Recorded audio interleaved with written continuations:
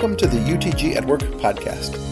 I'm Deacon Mike Houghton. I'm the Executive Director of an apostolate called UTG at Work. Our mission is to help women and men joyfully live their faith and witness to Christ in the gospel in the workplace. I'm happy to be with you as we explore the Sunday gospel in ways that help people who work. You can find this podcast as well as helpful articles, videos, and other materials on our website, which is utgatwork.org.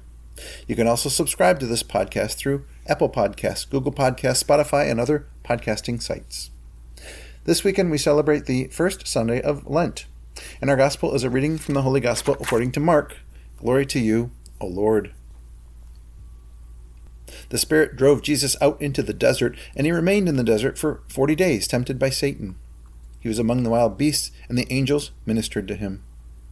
After John had been arrested, Jesus came to Galilee proclaiming the gospel of God. This is the time of fulfillment. The kingdom of God is at hand. Repent and believe in the gospel. The gospel of the Lord. Praise to you, Lord Jesus Christ. We're now officially into the liturgical season of Lent. Lent's a time when we're called upon to fast, to pray, and to give alms as we prepare ourselves for the most intense time of the year for us as Christians, which is Holy Week. Holy Week is where we'll mark the passion, death, and resurrection of our Savior, Jesus Christ. To be honest about it, I've never been a big fan of Lent. Oddly enough, Mary Martin, my co-worker here at UTG at Work, loves Lent. I admire her for that, but I confess that it's just not really my thing. I tend to be a glass half full kind of Christian. I'm always looking for the joy and the bright side of the faith. So the idea of an extended period of time focusing on repentance just isn't something that fits well with that approach. Lent is long. Advent, on the other hand, which is really kind of fun, can be short. This past Advent was the shortest possible Advent that we can have. It lasted only 22 days. But Lent? We like to say that it's 40 days, a number that we get largely from Jesus' 40 days in the desert before he began his public ministry, which is in today's gospel. But we don't count the Sundays in Lent as being part of the 40 days, so it's actually more like 46 days from Ash Wednesday to Easter. Now, even though I admit that Lent isn't my favorite season, I have an unwavering faith in the Church and in the wisdom of the liturgical calendar, and I believe that Lent is necessary for all of us to grow in faith. So let's delve into Lent a bit, shall we? Lent is kind of like hitting the pause button on life. We're called upon to stop what we're doing and to think more deeply about why we're here, where we're headed, and what we should be doing to best live the faith before our days on earth are ended. We're called to spend more time in prayer, fasting, and almsgiving to help us as we reflect and to repent of our sins. But it's important to understand why we're doing these things. We do them with a purpose in mind, and that purpose is called out by Jesus in today's gospel. This gospel passage is from the very first chapter of Mark, and it occurs immediately after Jesus' baptism. The 40 days that Jesus spent in the desert constitute the time between his baptism and the start of his public ministry. He used it as a time of preparation so that he could be ready for what was going to happen next. Immediately after coming out of the desert, he launched into his public ministry by telling people to repent and to believe in the gospel. And Lent's like that as well. After our 40-ish days of prayer, fasting, and almsgiving, we jump into our mission to go and make disciples. Lent's a time for us to recalibrate ourselves so that we're better able to engage in our own ministry, which is about living our faith in every aspect of our lives so that we can bring others to the faith as well. Indeed, it's about preparing us to evangelize others. For many of us, when we think about what it means to evangelize and to bring others to the faith, far too often we view it as the role of our bishops, priests, nuns, and deacons. And while it's true that this is their role in a very particular way, it's equally true that everyone who is baptized into the life of a Christian has the same calling. Our church is in a difficult time right now. It's no secret that there's a crisis of religious vocations. We have far more priests, nuns, and deacons retiring than we have new ones coming in to take their places. This is a problem everywhere in our country, and it's not unique to the Catholic faith. Other faiths are struggling as well to find people to sign up as ministers and rabbis and other types of religious leaders.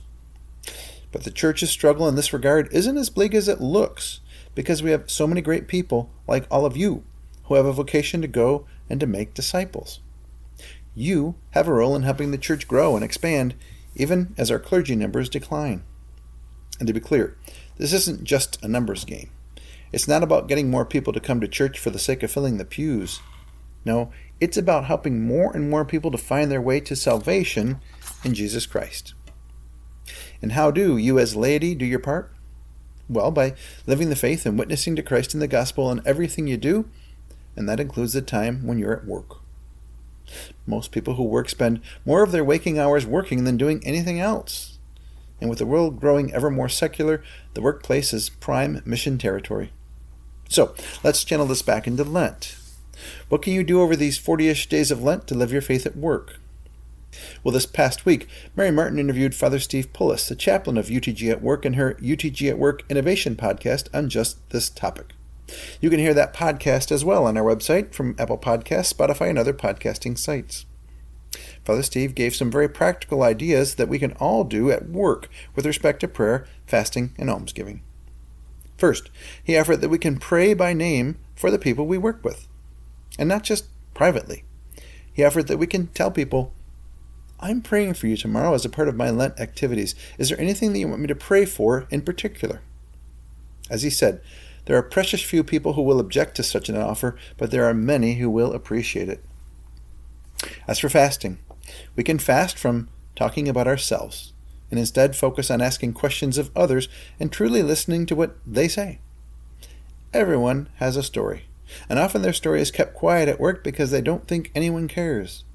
Listen to their story. And as for almsgiving, he offered that we should give our time and attention to others. We can sacrifice our own time for their benefit.